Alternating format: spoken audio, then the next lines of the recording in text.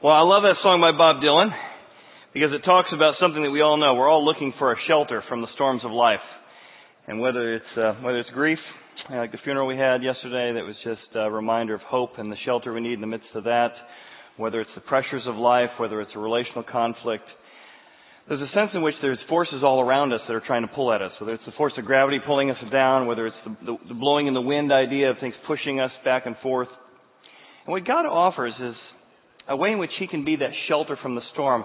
Like He can reach out and hold us in such a way that He can hold us as the shelter in the midst of the chaos of life that may go back and forth or up or down. And you might say, well, that's a nice idea, Chad. That's a nice sentiment. That's a nice concept. It's a little bit wishful thinking, a little bit of a fairy tale that this invisible God can hold you in the midst of your difficulty.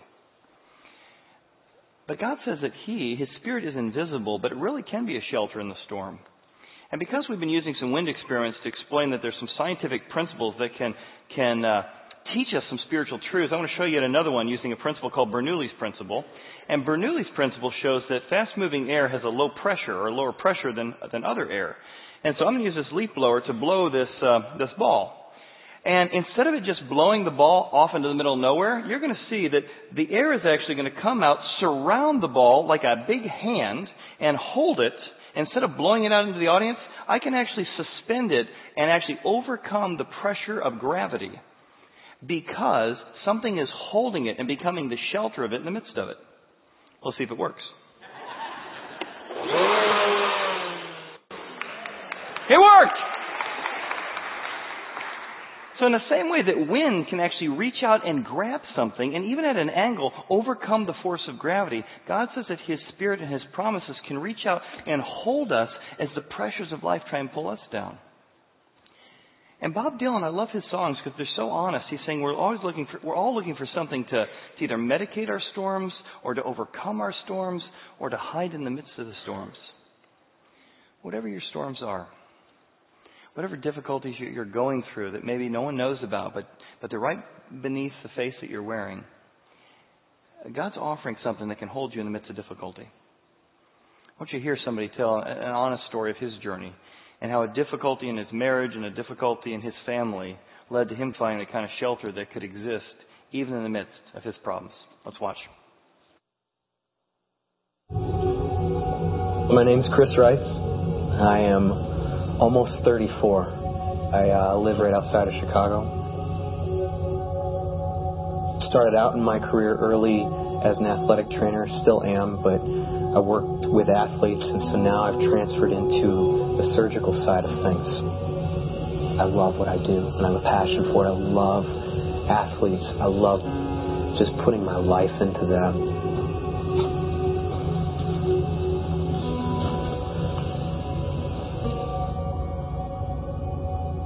I grew up right outside of Detroit. I had what I thought was a blissful childhood.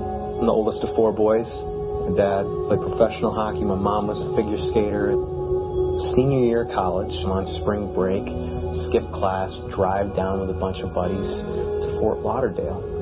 And I meet this girl. She says to me something while we're engaged that kind of rocked my world. She's like, "You've got an anger problem, and you need to deal with this before we get married." We ended up having 2 kids really quickly, 14 months apart. And what I started to see was the same tracks. So my wife is sitting there with kids, and I'm at my work. I remember my wife said, "Chris, you're a construction boot, and I'm a flower, and you crush me." The train fell off the tracks in August of 2011, feeding my son in the middle of the night. My wife says, "It's your turn to feed," and I'm like, "Well, this is ridiculous. It's 3 a.m., like I'm losing all this sleep. I just can't handle it anymore." I'm trying to feed him out of the bottle, and he's falling asleep at the bottle. I'm pinching him to try and wake him up. He's not waking up. Finally, I pinch him hard enough to get a yelp, and that yelp is the undoing of my life. My wife ended up calling DCFS that I had pinched and left a bruise on my son. They showed up at my door and basically gave me the option You can either leave or you can be carried away in handcuffs. So my wife left for Southern California, took the boys with her. I had no control of it. I couldn't stop it. I couldn't feel like the father that I know that I am and wanted to be. I had my best friend in the whole world basically say to me, he said something that was intriguing to me. He said, picture yourself standing on a mountain and you've got all this chaos flowing around you, just swirling around. And imagine being able to be present on the top of that mountain with the chaos and being able to live free. And I found grace and love in a way that I have never, ever felt in my entire life. It's shattered my worldview. It's shattered my idea of Christianity. It's given me hope for healing, consistent healing. It's given me friendships that I'd take a bullet for. I'd say the pinnacle for me is I realize that I am a construction boot, but I see the flower. So I was actually just in California 2 days ago. I spent 5 days with my boys. They stayed with me. I love them dearly. This is what God said to me, Chris, I'm your dad, but I'm also their dad. And you're on loan. Those aren't your boys, they're my boys. And I father them. You get to be a part of it. So whatever your part is, fulfill it to the greatest of your ability.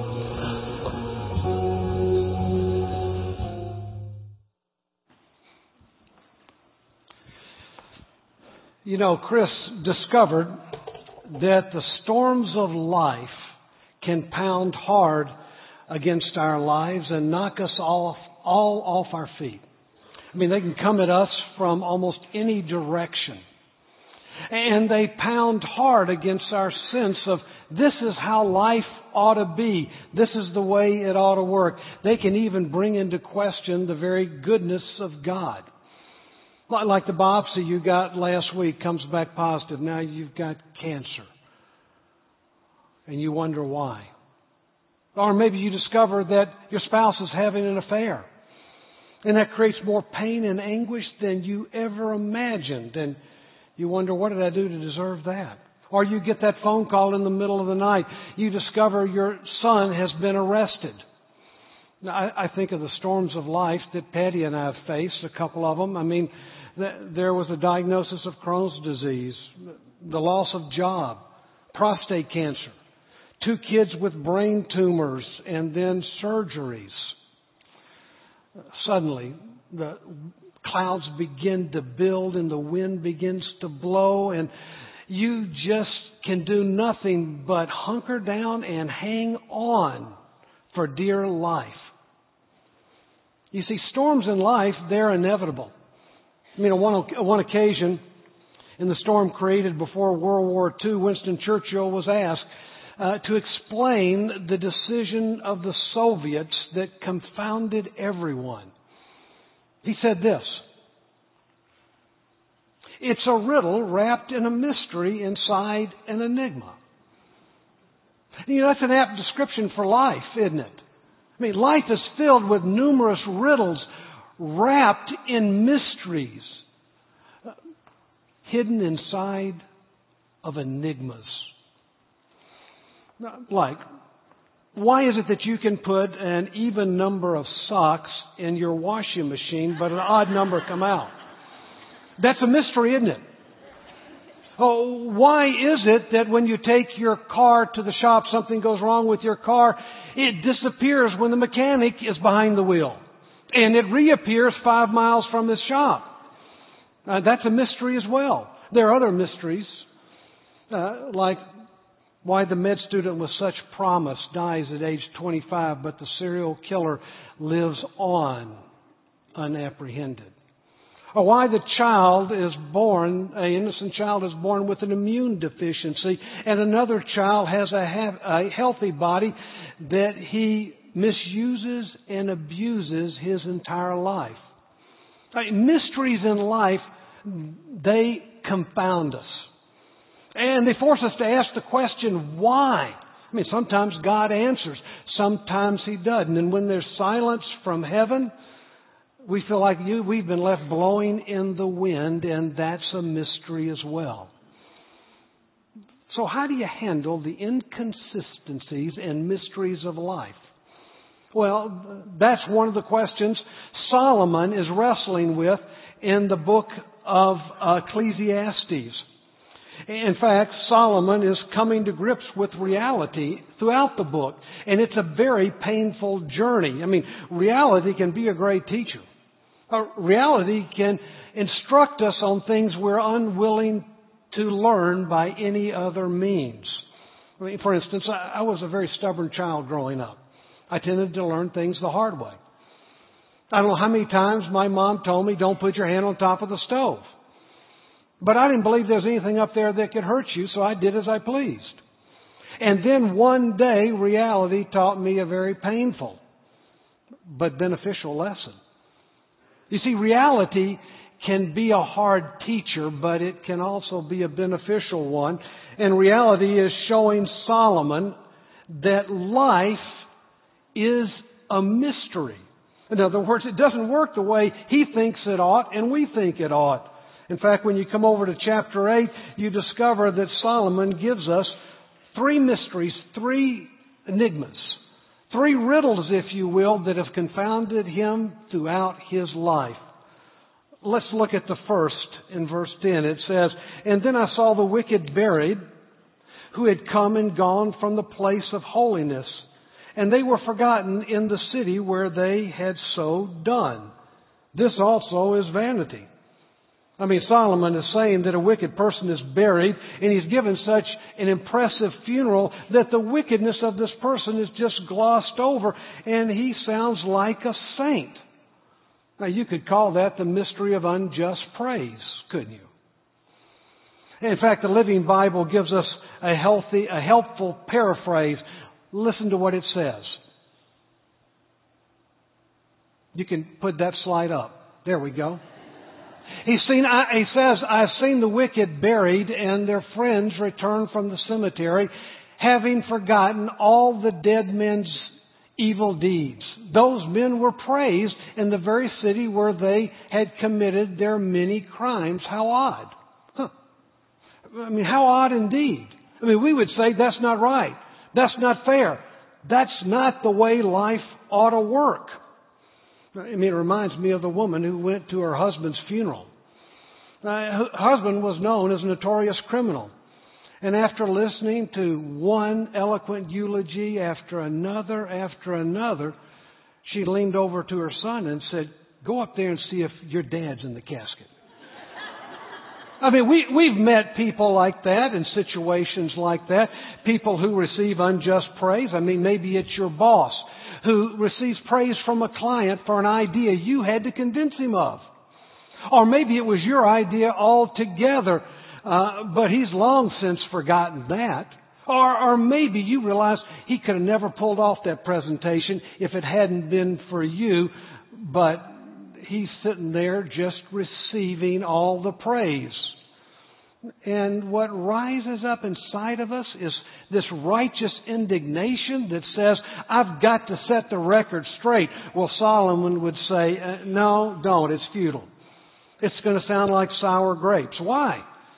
Because life is not fair. Life is unjust. But there's a second enigma Solomon gives us that has confounded him all his life. It's found in the next verse. It says, "Because a sentence against an evil work is not executed speedily, therefore the heart of the sons of men is fully set in them to do evil." Several years ago, after planting a church in Little Rock, Arkansas, I remember one afternoon noticing a car that would pull into the far parking lot on the other side of our lake. Now, there was nothing unusual about that. I mean, people parked in our parking lot all the time to enjoy a walk around the lake. It was a wonderful pastoral setting. But this was a little odd because that car would show up about 3 or 4 times a week in the late afternoon, and about 2 minutes after it arrives, a second car would arrive and park next to the first car, and the man and woman would get out and get in the same car, and they would be in that car for the next hour. And I thought, that's odd. They're not walking around the lake. They're even facing the opposite direction of the lake. Well, one day I had about all the mystery I could take, and I decided to go over there and introduce myself. So after doing that, I said, and I see you guys here 3-4 times a week. Parking lot's kind of an odd place to visit, isn't it? When you got this beautiful lake out here. And they said, oh, we just love the setting. We love the peace. It's a great place to come for maybe 30 minutes to an hour before we head home and the chaos that's there. And I said, well, that's great. I appreciate you guys enjoying the setting and feel free to use it. I said, you guys married? And they said, yes. And they showed me their wedding rings. I don't know what it was. Maybe it was the fact they showed me their wedding ring, or maybe it was the guilty look on the woman's face. But the next thing out of my mouth just kind of jumped out before I really knew what I was saying. I said, well, you guys aren't having an affair, are you? And they looked at me surprised and said, well, we are married. And the man said, I'm telling you the truth, with his finger out like that. I said, well, I'm sorry. I didn't mean to offend you. But I hope you all enjoy coming up here. This is a great place to sit and chat. And I turned to walk away, and then it hit me. I just couldn't help myself. I turned around and said, can I ask you one more question? Are you married to each other? They said, no. I said, so you are having an affair? And they said, yes, but we didn't lie to you. Now here's a couple that was raising the moral banner of truthfulness, but had been deceived by their own behavior. Not only that, but they're deceived into thinking, not thinking rationally about what this was going to create in their families and all the devastation that was going to result. And so before I had a chance to think, I said, well, you don't think that's a good thing, do you? And they looked at me like I was nuts. And I wished at that moment a bolt of lightning had struck, or a clap of thunder that would have punctuated that question. Now, why? Because I know the devastation, the hurt, the betrayal that can take place in their lives as well as the lives of their family members, especially the kids, that can last for generations and generations. But there was no lightning. Now, that's exactly what Solomon is saying here. That's what he means when he says the sentence against an evil work is not executed speedily.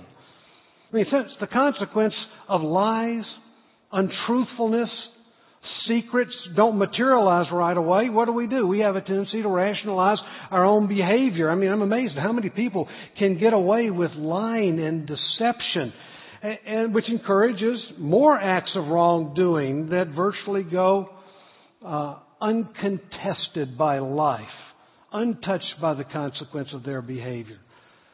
And everything within me wants to say, that's not right, that's not fair. But it's life.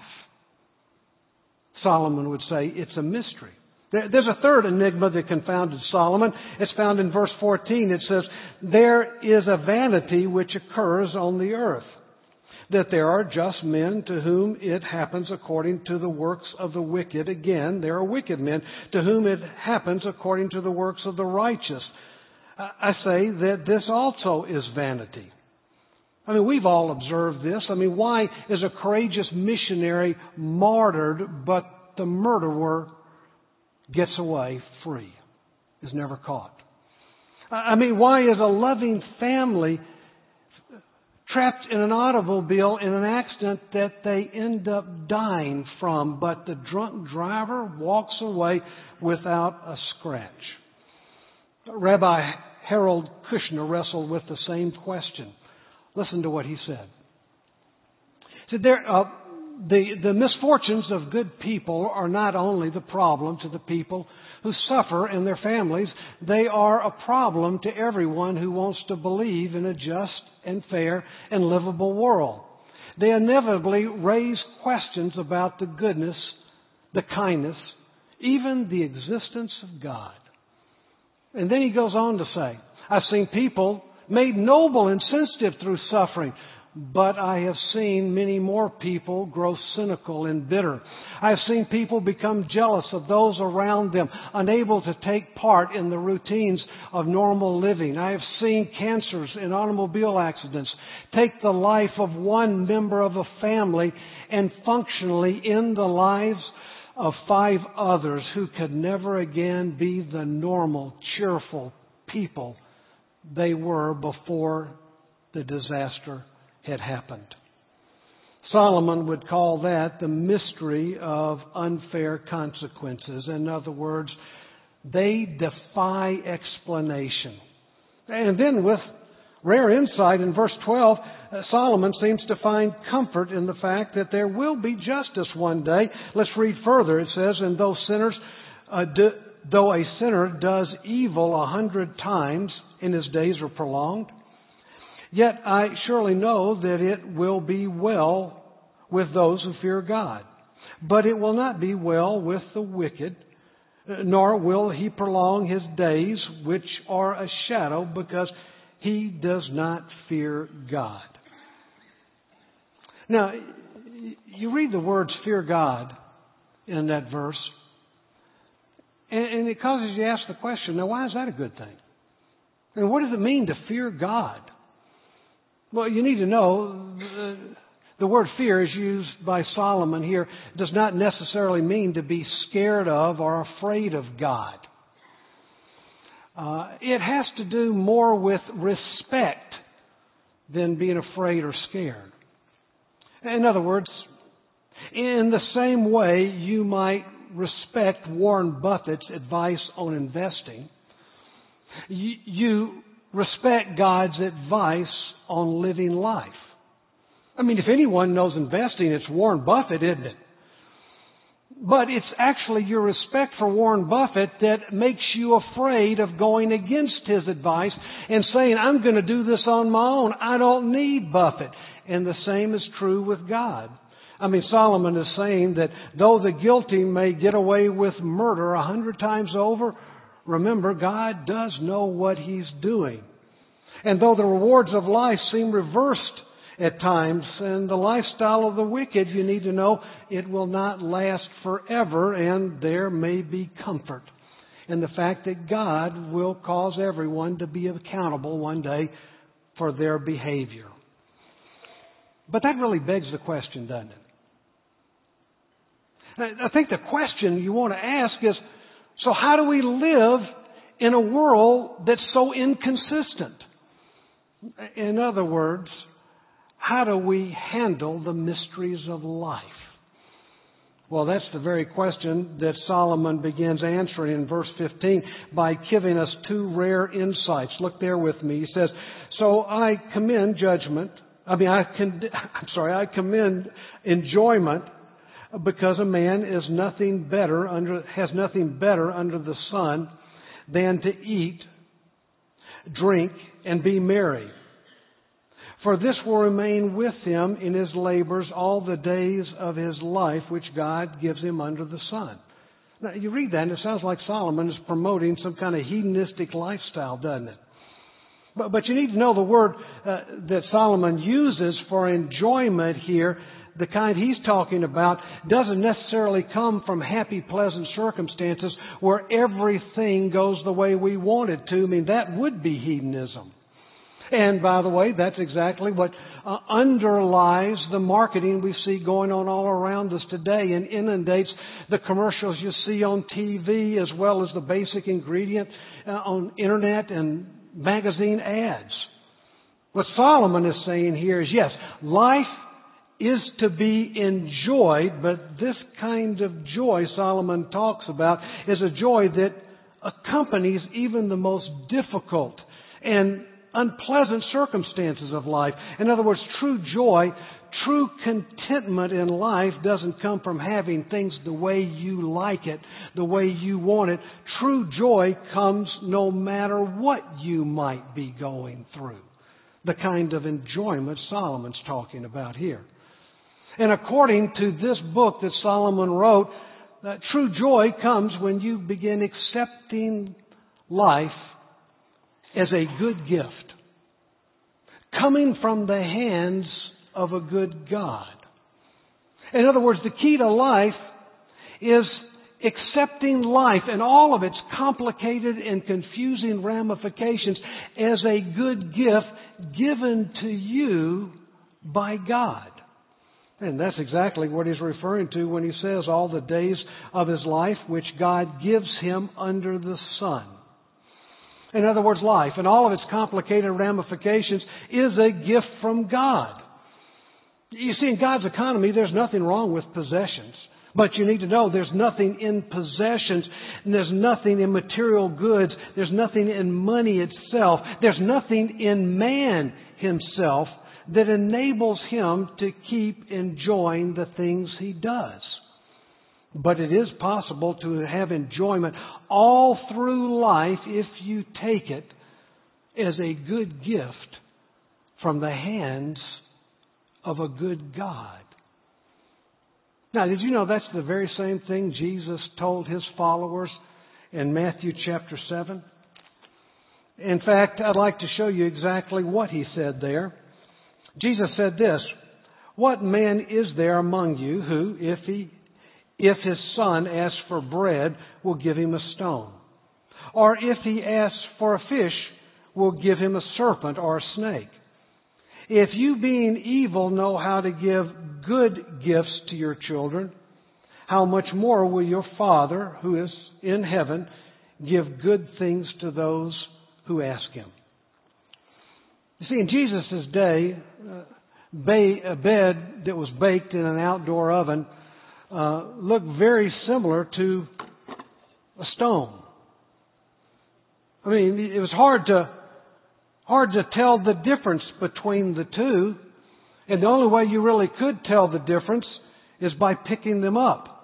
One is extremely heavy and one is extremely light. In other words, they look similar. And in the first century, there was a Roman delicacy that was known as eel. In fact, I brought one along this morning so you could see it and picture it. Now, this is a saltwater eel. The ones the Romans ate were freshwater eels. You can kind of see them down there on the bottom. Now, an eel is a fish. And you know he's a fish because he's got gills, he's got fins, and he's got scales. That's the definition of a fish. Now, though it's hard to see it on this one right here, if you look at the screen, you'll notice this picture. You can see clearly the fins. See the fins there, the top and the bottom, and you can see the gills near the head.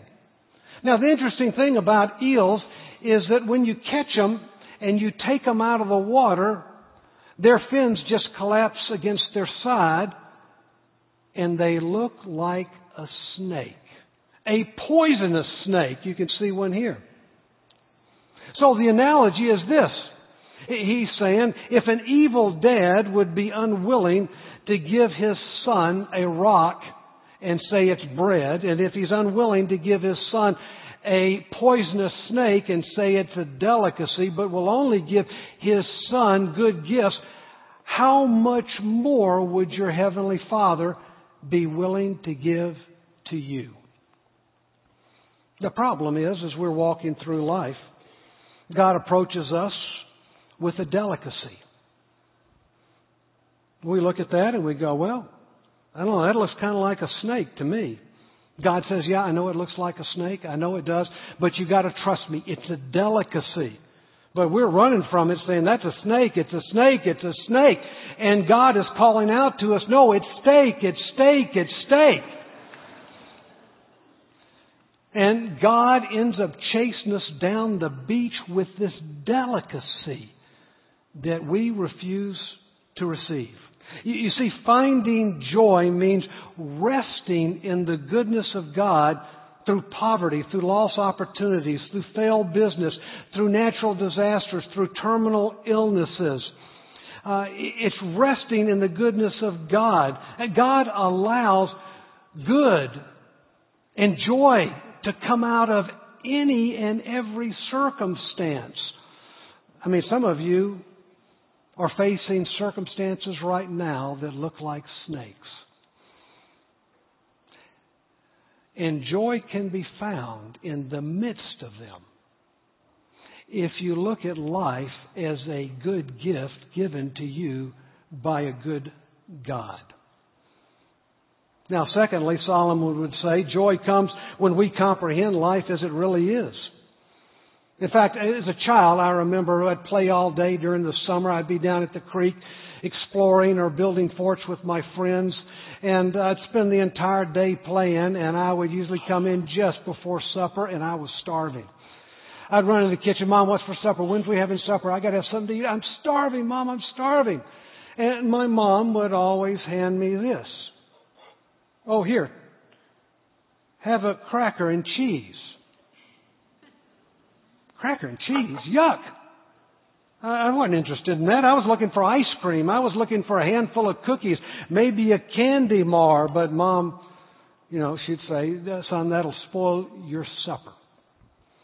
And so I'd get frustrated. I may take a nibble off of one, and then I'd stomp out of the kitchen saying something under my breath like, I'm starving to death. I'm starving to death.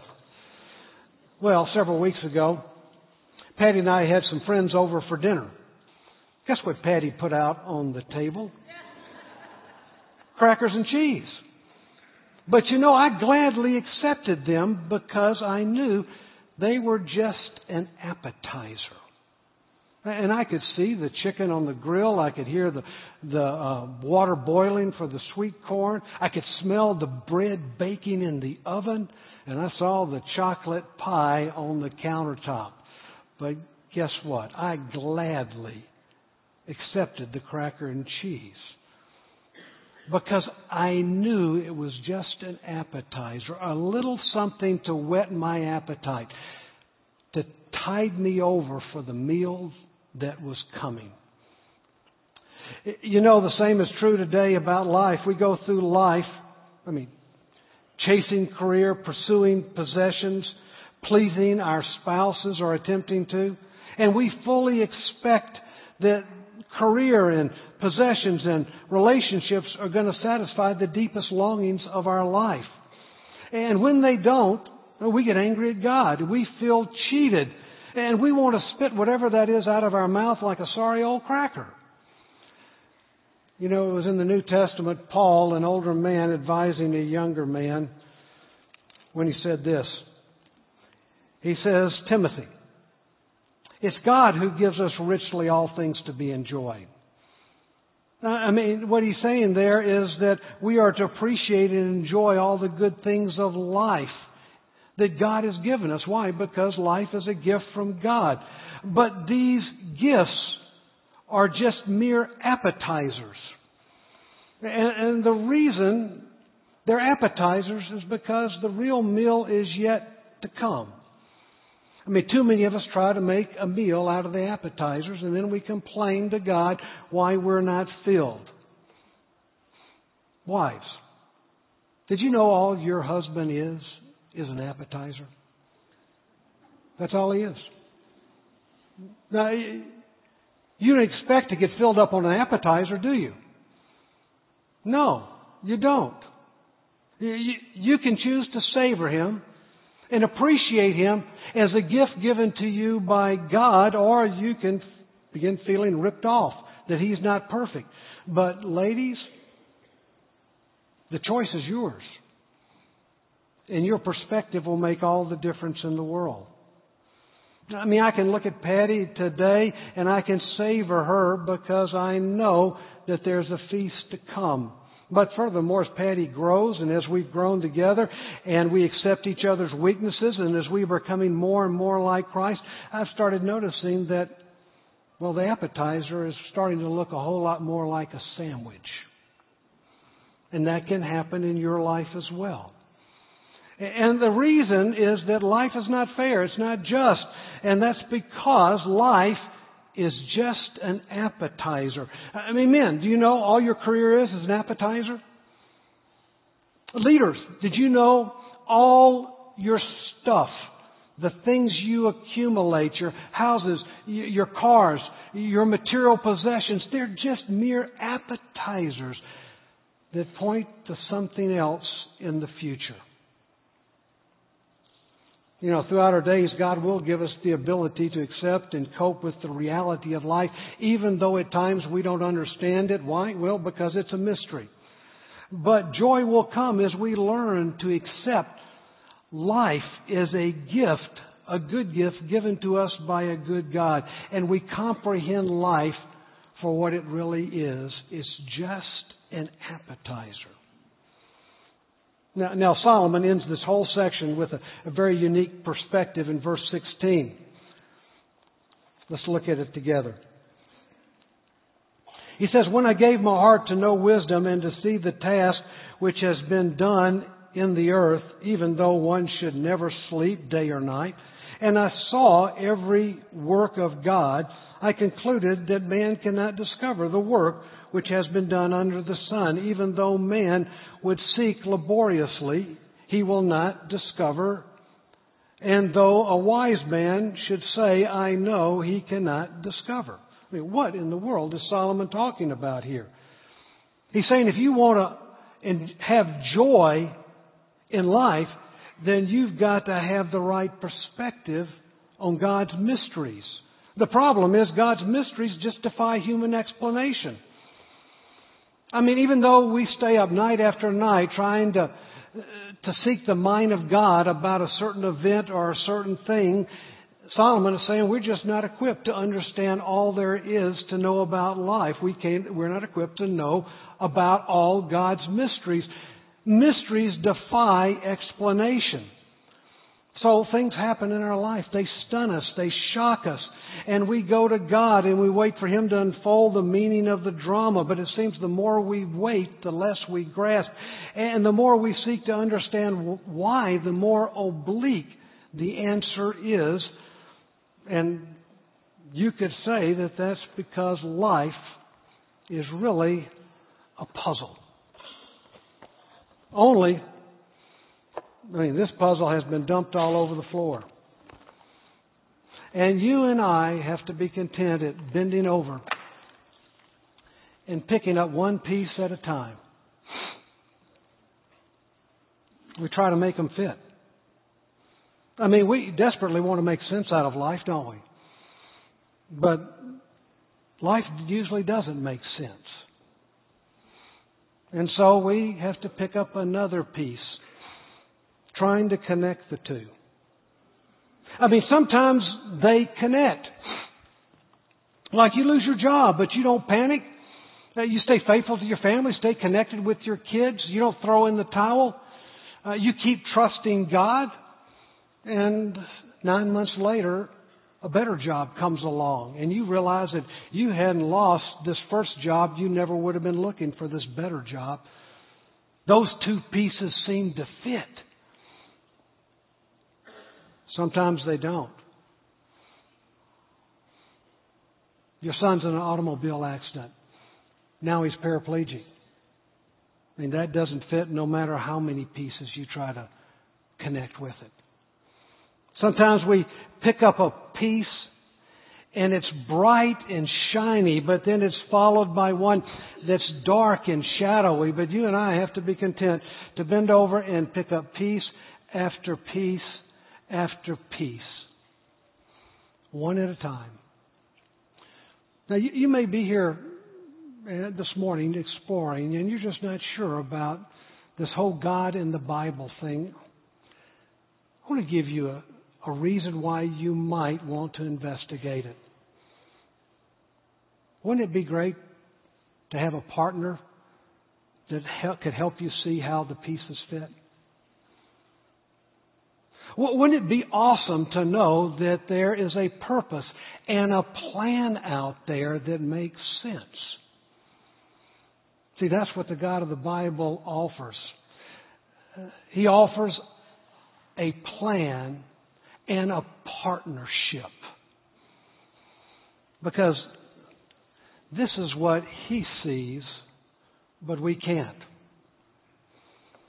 You see, life is a mystery, and if we live with the perspective that it comes from the hands of a good God as an appetizer, and that it's a puzzle, then that puzzle piece fits into a bigger whole.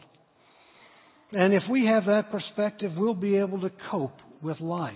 But it'll be actually more than that. Your life will start becoming a mystery. And people will notice. And they'll want to know why. So we began this service with a song from Bob Dylan called Shelter in the Storm. Now Solomon would say that the key to life is setting your anchor with God. And if you do, you'll discover that you'll not only survive the storms of life that come your way, you'll actually learn how to survive those storms.